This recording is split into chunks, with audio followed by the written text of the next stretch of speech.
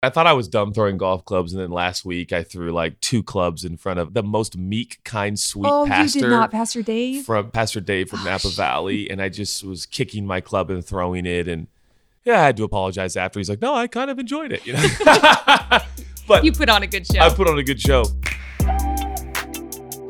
These days, the lines between work and life feel blurrier than ever. In a world that's constantly telling us we need to work harder, slowing down doesn't seem like an option. But when we fail to honor our lives outside of work, we tend to place ourselves on the path to exhaustion. Yeah, that's why today we're discussing what it means to create boundaries between our work lives and our real lives. So that we can prevent burnout, find fulfillment, and get the rest we truly need. Stick with us. This is In Good Faith.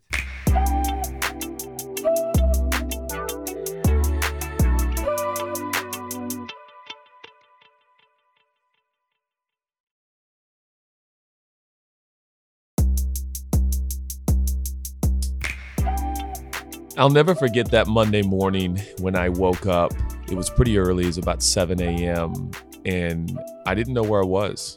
And I think we've all had those experiences where you wake up from a dream and you're just a little disoriented. Or you wake up in a hotel room. Yeah, this was, I'm in the kitchen by now.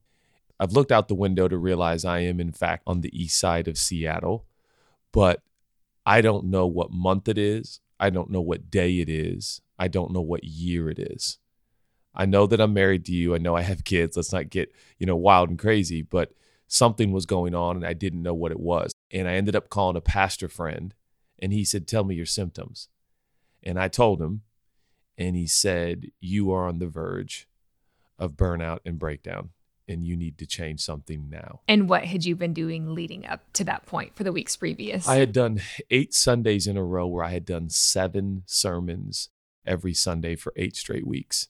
And the Wednesdays in between that, you flew to LA. And preached. Yeah, I forgot about that. Yeah. And so I think I was LA. doing 10 sermons, counting Wednesday and Sunday. I did that for 8 weeks. On the 9th week, if you remember, the Saturday night, I knew I couldn't preach on Sunday. So my buddy did, because I just felt deeply tired, unusually tired. And so I tried to sleep. I think I slept a lot on Sunday. But by the time Monday morning rolled around, I was disoriented with a capital D. I think I was in a very real state of burnout and breakdown in my brain and my body, having nothing to do, frankly, with my spiritual, emotional state. Yeah, you'd been great up until that point. And the thing is, you love to preach. You feel like you were made for it. You love that. It's almost like you loved it so much that you still reached this point of absolute and utter burnout when it came to your work and your life and trying to navigate, how do we live a life? How do we work a job? How do we fulfill a calling? Which is what for us, our job has really felt like. You and I both have experienced a level of burnout in relating to doing this the wrong way. Yeah. And I hope that our conversation today can give hope to people who feel like they're on the verge of burnout or feel like they might be close or even feel like it's inevitable, but really help people avoid what you and I experienced. And I want to unbad burnout, meaning it's not bad. You are not bad. You didn't do something wrong necessarily. In this case, burnout was actually because we were having so much fun. We were enjoying it. We thought this is the best life. This is the best thing to do. Let's get on a plane. Let's go to LA. Let's go back to Seattle. Let's preach. And it seemed awesome until suddenly it wasn't. Not to mention the fact that our kids at this point were probably 3, 5, and 7. Yeah. And so many people consider that the solution to burnout is this phrase called work-life balance. When I say work-life balance, what do you think of? How do you define it? What comes to your mind when that gets said? I don't know. The word gross comes to mind. And that's sad. And no offense to anyone out there whose, work-life balance is your mantra. But I think balance is a little unrealistic in real life. I believe in being where you are fully and completely. But I think the man, the woman, the person who's constantly thinking of balance is a really awkward person to watch walk. When you walk, you don't think of balance, and yet you can't walk without balance. But balance is a little more instinctive than I think that is intentional at times. And so we have discovered that a lot of people who their mantra is balance become a little bit preoccupied and caught up and are sometimes incapable, I should say, of really enjoying the moment and giving themselves to it. Yeah, when I hear balance, I think of one of those old-fashioned scales that had Yeah. At the doctor's office? No. Oh. No, I'm thinking older than that, where there was a stick in the middle and like two right. trays on the side. One was a 50-pound weight, and then you would add 50 pounds of whatever to the other side. And when it was level, then you would know it was balanced. But the picture there is these two sides are in competition with each other. These two sides are in tension with each other. And as soon as you add something to one side, it takes away from the other side. And so that's what I've never loved about balance is it feels like I'm living this life where there is a tension between my work life and my personal life. And they're always fighting against each other and competing for my time and for my attention. And it's left me feeling disjointed and that I'm never going to get this right, that one is always winning and the other is always losing. Yeah. And I guess the best explanation of why you and I hesitate on the concept of living a balanced life is that's not how you parent humans. That's not how you do a marriage. You know, if I told you, hey, babe, I'm really trying to balance our marriage and sermon prep, you'd be like, excuse me? They are not equals. They are Right? not competing. Excuse me. Could you imagine saying to our kids, oh, hey, Elliot, we're really trying to balance our time with you with our time with work. We're putting our children or our marriage on the same level priority-wise. And you're our making them work. competitors, and Yep. they don't have to be. Now, when we decided to build a family and a culture and environment in our family, the Smith family home, we just didn't want to come home to kids who were like, all right, when are you going to give us attention instead of your work attention? It was always, we wanted this integration. Yeah, and the reality is our life is very unique in the sense that our job feels like more of a calling to us. It's very integrated into our weekend life, our personal life, our evening life. It's very much a part of who we are. We would say we would do our job even if we didn't get paid to do it. Do you think that reaction to balance between work and life is unique to us because our lives are so enmeshed? Yeah, I mean, I think it is in a way, actually. But we have friends that are baristas and school teachers and coaches, and there's this look we get in our eyes when we talk to them like, whoa, you just come home and you leave work wherever it is, you know, and that's exciting. But I would warn people out there listening, it's been said, love what you do and you'll never work a day in your life. I hate that statement. I think the idea of not working a day in your life is not a good concept. I think responsibility is a privilege and an honor. Having said that, if you love what you do, you are far more at risk for burnout than not. Yep. Because boundaries are not as obvious, overt, and clear because you're like, I love this. I don't feel like I'm working.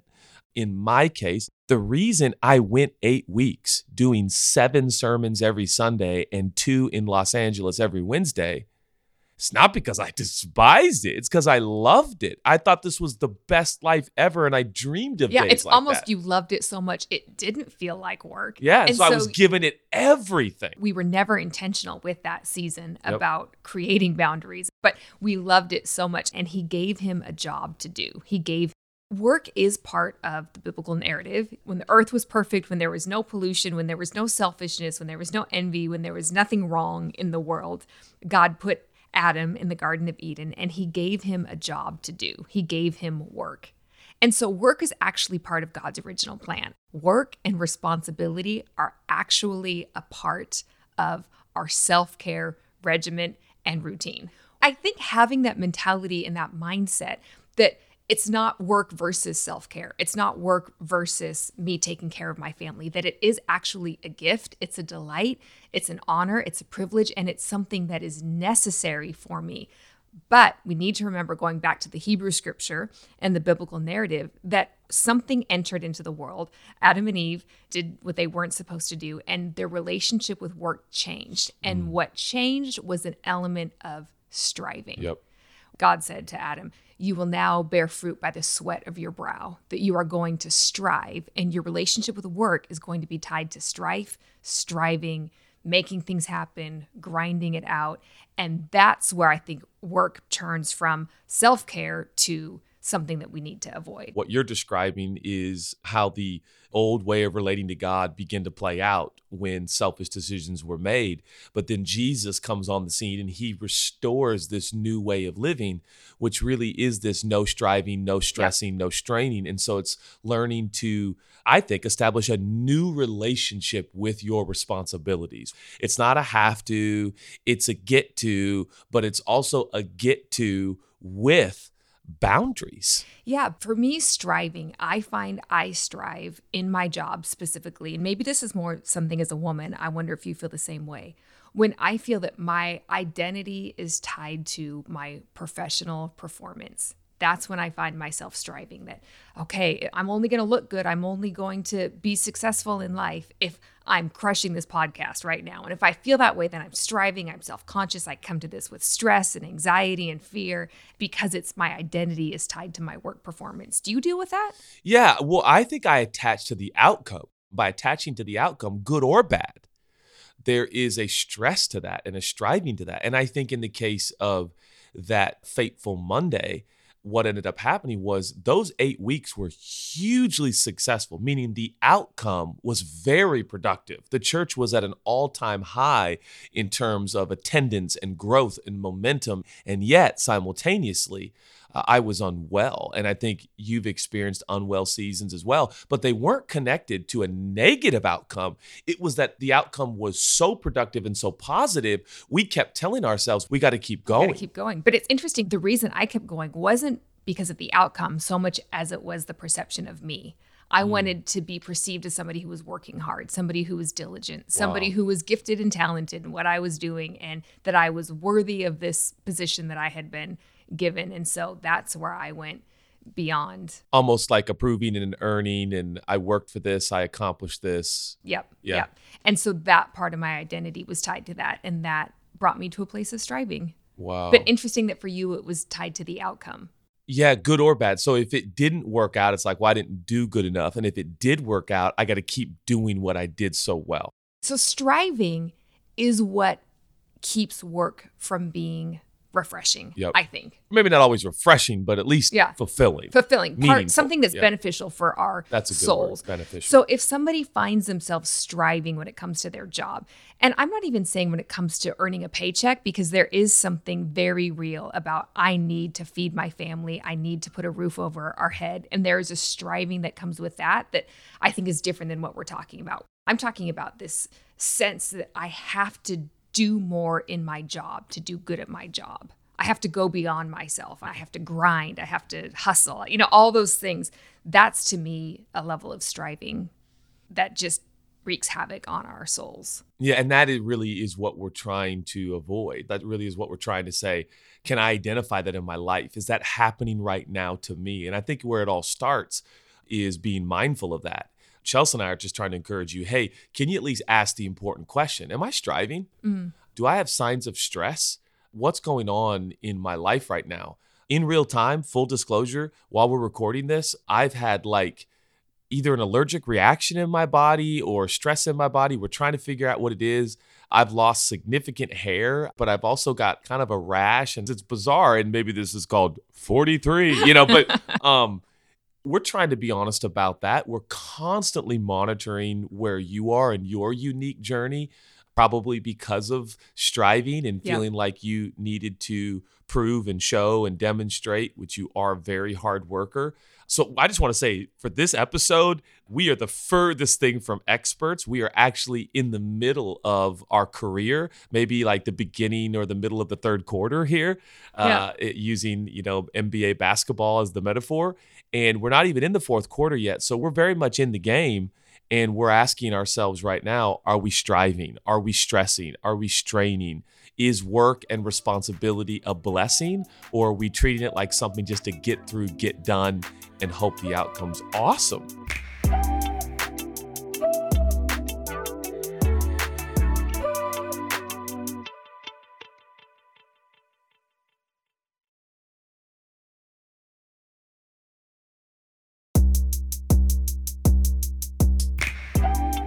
So what would you say the ideal is? What does a picture of work without striving look like? Well, don't you think there has to be some detachment? And that's why I say, let's be mindful so that we can ask ourselves, because honestly, I feel a little bit embarrassed. I know we've done therapy, we've met with counselors and of course our marriage coaches, and we've talked about this, but even today, it seems really insightful to hear you say, my striving came from, I want people to see my really good work ethic, and I want people to see that I'm really working hard and I'm not lazy. I think, growing up, you heard lazy a lot. And of course, when I say you were said to be lazy because of your approach, I think it's actually your lack of competition. You don't compete with others.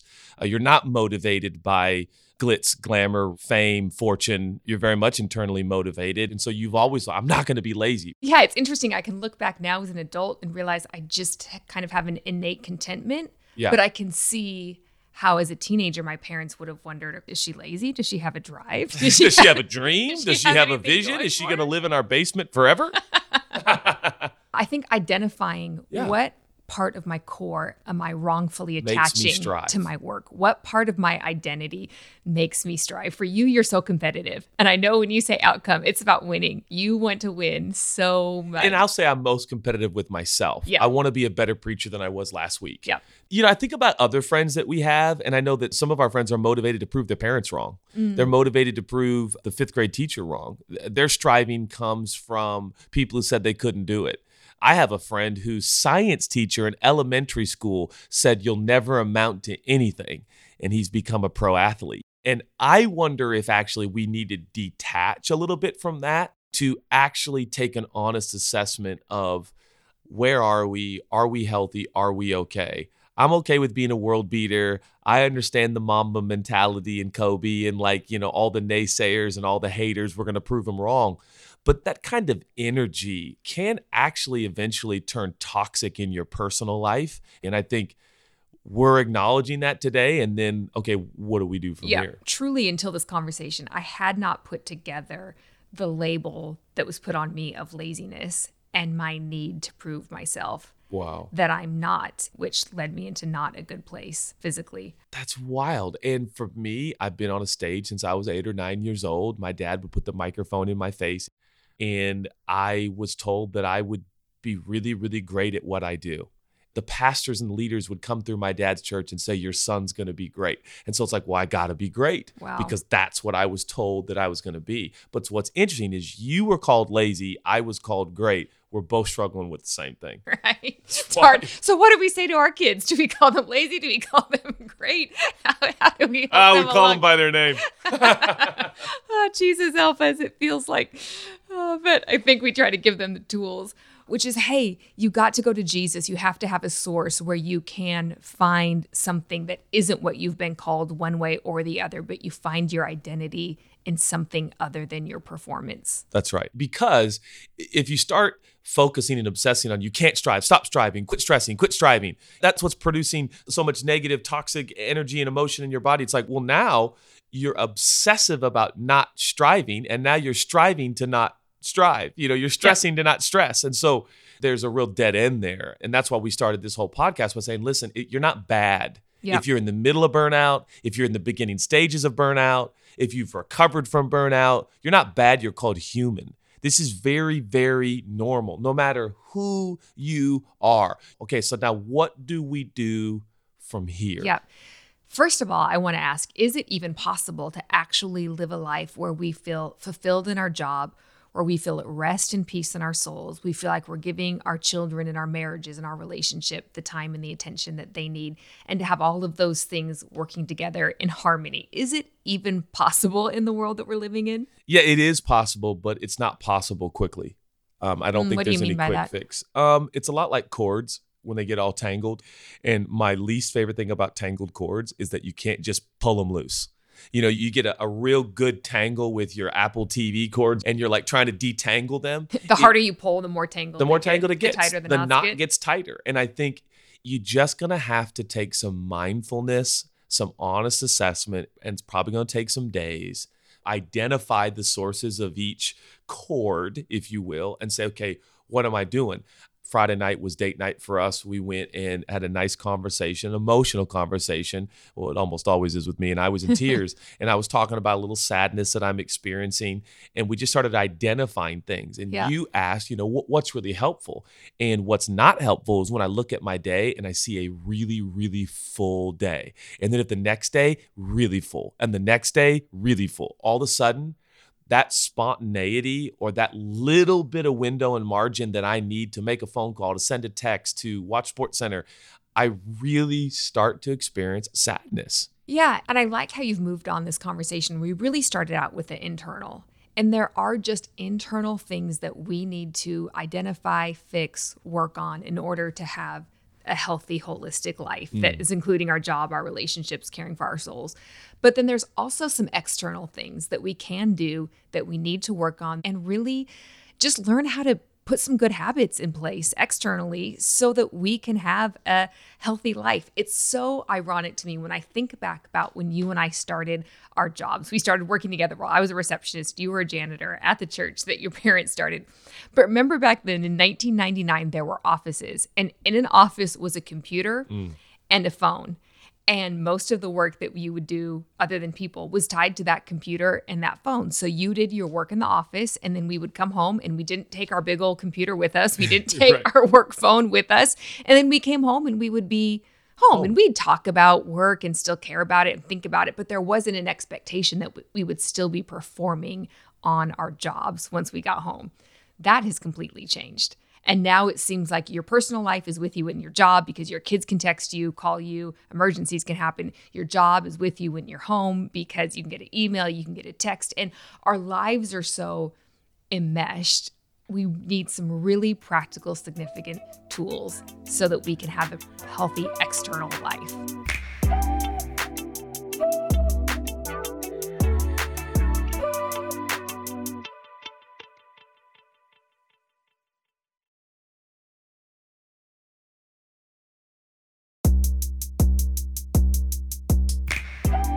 I'm going to make a very, very honest statement here. My phone is on airplane mode right now while we're recording this podcast, which is interesting that the phone companies internationally call it airplane mode because in reality, I actually don't know what exactly I would have done without some of those airplane flights.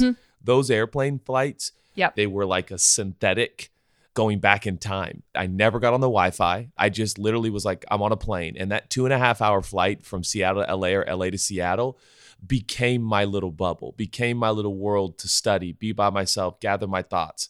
And you said very clearly today, you're like, I need you to put your phone on airplane mode as we prepare this podcast. And you're like, listen, this isn't going to work if you are in the office while we're recording a podcast. But think about that. That's insane. Yep. In what world can you record a podcast, but also be on phone calls? But that's the technological age that we're in. And I say that to say the detangling of these cords and wires is not a quick process. And you're going to have to be intentional and you're going to have to work at it a little bit. And I have noticed that probably what takes the most effort and the most work is margin, rest, consistency every single day because of the enormous amount of invasion interruption now because of the technological age, which is not all bad, but it certainly can produce negative things in our brain and body. Yeah, we're living in such a unique time that we started literally working from home 2.5 years ago. Our office has become my bedroom. Literally. Literally, my office is my bedroom. And those boundaries are so unclear.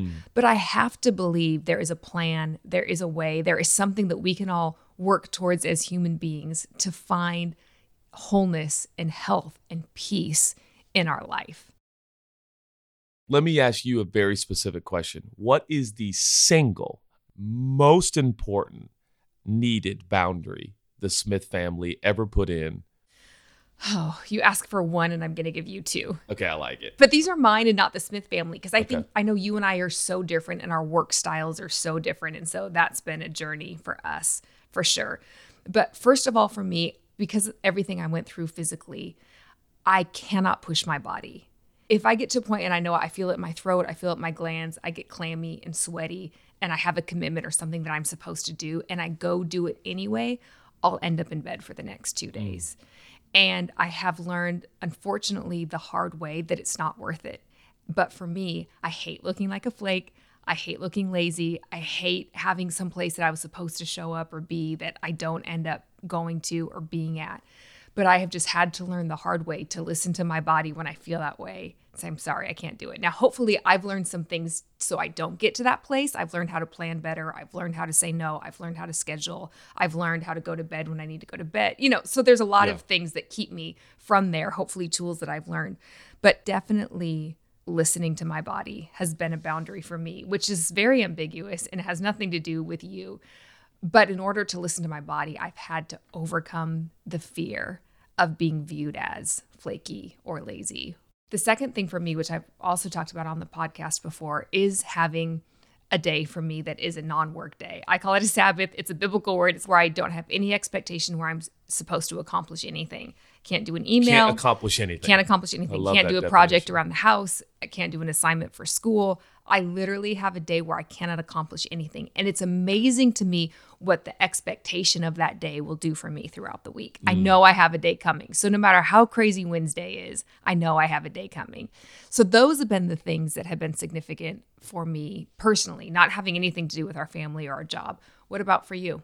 Without question, what comes to mind is seeing no not as a weakness. I think I grew up, you say yes to God, say yes to everything. When I was young, 16, 17, 18, my mom said, you're going to say yes to every speaking request. Wherever anyone asks you to come speak, you're just going to say yes and you're going to go. And so I did. But what that began to teach me was you always say yes to God, which got a little wonky and a little weird and a little murky because it was like anything related to God, if I was asked to do it, I had to say yes because that was yes to God. That could be a boss. That could be your wife. That could be, any number of things you could place in there. So this idea of saying no to people, hey, can you come over? You want to play golf? You want to have some pizza? You want to watch the game? It's still hard for me to say no. No seems somehow like I'm too tired, I'm weak, I'm weary, I don't love people, I'm not available, I'm not there. A friend of mine recently told me that he's like, I think your superpower is boundaries. I guess that what that means is no. I have gotten far more comfortable saying no. And I don't mean no to bad things, of course. Yes. I'm talking about no to good stuff and good people. And you know what's interesting is you're saying that we obviously have people who work for us. And whenever they have said no to us at a request that we have given, it's actually brought me more security. It's made me realize they really do love their job. True. It's helped me think they're going to be here for the long haul. And so it's not just that you and I are quote unquote the bosses. And so we have this privilege of being able to say no, but for everybody to truly exercise a no. And I feel like if you're working in an environment where no is not an option, then maybe that's a conversation you should have with your boss. But no should always be an option. And you should always feel that you are capable, energized, strengthened to say no. And when you say no, you are not weak. You are not weary. In fact, I would argue that oftentimes by saying no, you prove that you're far stronger because more often than not, it's easier to say yes than no. Well, it's a sign that your identity isn't attached to your performance. Because saying no is always inevitably letting somebody down. It's not living up to somebody's expectations. But when we can do that from a healthy place without feeling guilty, without feeling full of regret, because if we feel that way, then the no wasn't worth it. If we're just carrying all this regret and all this guilt around with us, then it wasn't worth it. We may as well just said yes and done the thing. But if we can say no from a healthy place, that's a great sign that our identity isn't tied to our performance. So then here's my question for all of our friends listening. Are you using your no? And when are you using your no? And how are you using your no? How consistently are you using your no? How effectively are you using your no? And when's the last time you said no to something really good? Yeah, and I think a prequel to a no is expectations. That when you take a job, if your expectation is that you have a day that you don't get anything done, that you communicate beforehand, hey, just so you know, on Saturdays, I have a personal practice that I exercise called a Sabbath. I don't respond to emails or texts on Saturdays. Or setting up the expectation of, hey, I have 3 teenagers, just so you know, family dinners are a really special time for us. So I'm never available on my phone after 7 o'clock or after 6 o'clock. Setting things up, not just to ourselves, but to the people in our professional world, actually communicating those expectations can be really helpful and beneficial so that we don't have to use our no so often and feel so bad. And I really believe as we live this way, we aren't getting our identity from our job. Our identity is just firmly rooted in who we are and who we've been made to be and what Jesus has done for us, that we can have such a settling and we can have a peace and we can live a life in harmony, not a life of balance. That's very good. I love harmony over balance. But can I ask, what were the early signs? In your case, I feel like we probably didn't take note of the early signs of your physical body trying to tell you, I can't keep this up. I'm thinking about people listening to this episode going, okay, yeah, cool. Wait, does this apply to me? And I know each person is uniquely an individual, but what signs can we look for? Yeah, I go back to the months leading up to what I dealt with physically. And the clearest thing I can remember, and I think I mentioned this in the podcast, was sitting in the closet, looking at my suitcase that I was supposed to pack, literally on my hands and knees, not even having the energy to stand up and pack a suitcase, but yet pushing through and doing it anyway. And the reason I pushed through and did it anyway is because I loved it. I loved the people in LA. I loved the people in Seattle. I wanted to be in both places. So it wasn't that I didn't love it, but what I loved became a drudgery. Whoa. What I loved wasn't giving me energy anymore. It was just taking energy because I was pushing beyond what I could do. If your job becomes something that you despise, if it becomes a drudgery, I think that's a sign of burnout. I couldn't agree more. The strongest answer I can give from where I sit right now is you start to hate what you love and love what you hate. Either one of those, I think, are a real signal to you. I actually think it's because we're on the verge of burnout. We're tired. We're exhausted. And so the thing you despise, destroying your marriage, losing the respect of your children, losing your job maybe in some cases because you slept with a coworker. Well, those are things that you don't like. You don't want to lose your job. You don't want to lose your marriage. You don't want to lose the respect of your kids. You don't want to hurt your friends. But we start to get attracted to and drawn to what we normally despise. And the idea here behind this podcast is, hey, before you sleep with the coworker that you're not committed to and you hurt your partner, your best friend, your loved ones, ask yourself, wait a minute, am I on the verge of burnout? And to me, that's a sign of escape, whether it's adultery or just eating a pint of ice cream every night or drinking a whole bottle of wine. I want to participate in behaviors that I can escape this pressure. Because I feel so close to burnout. I feel like I'm not doing good at work. I feel like I'm not doing good at home. I don't feel like I'm succeeding anywhere. All I want to do is escape in this affair, escape in this bottle of wine, escape in this gallon of ice cream, escape in this Netflix show. And all of a sudden, escape behaviors are the only thing that are giving us joy in life. I definitely think that is a sign that we're close to burnout. What would you say as we conclude to someone who's like, all right, you got me. I think this episode has identified for me that I am either on the verge of burnout or maybe in the beginning stages or in the middle of it. Oh man, what do I do now? I would say, even following the trajectory of this conversation, start from the inside and work your way out. Start from the inside. What are you grasping for? What are you hoping for? What deficiencies are there internally that are driving you externally? And if you can't find anything on the inside, work your way out. Say, okay, what are some habits that I need to change? What are some physical habits, some social habits, some lifestyle changes, some external things that need to be made, and let yourself dream that it's possible. I look at our kids and the life that they're living and the way that this generation is growing up, and I just wonder if there's even a hope that it's a possibility. And maybe it just needs to start with letting yourself dream that it's possible, and then letting that dream take you to a place where you didn't think possible and help you make the decisions and say the no and put the expectations out there and all those practical things that we talked about, but letting that dream really be your fuel for how you can do it. Wow. I absolutely love that. And in a moment, I'm going to close this in prayer. From our tradition and where we sit and what we believe is the truest thing in the universe, we would say, hey, go to God, ask him What's driving me? Is it lazy? Is it greatness? Is it I've lost my dream? What is my dream? And, if you don't hear anything from the divine, we also encourage people to go to professionals that are talented and studied and prepared to help you identify these things. And boy, we've done both, and I would say both and, not either or. We've got coaches and counselors and therapists, and most importantly, the one who designed us and created us and put us together, and he will help us. And here's what I know. There is a God who wants you not to experience burnout more than you do. Yep. And that's amazing. I'm going to pray. Is that cool? Perfect. Okay. God, thank you. You know us better than we know ourselves. And we're not going to sit here and pretend like we got all the answers. Nothing could be further from the truth. But you are actually the antidote and the answer. Give each and every one of us, taking this moment of prayer and reprieve and rest and reflection, give us the strength and the energy and the wisdom and the insight to know the steps we need to take so that we can truly live a fulfilled, content, and abundant life. Thank you, God. You're with us every single day. You never leave us or forsake us. Amen. Amen.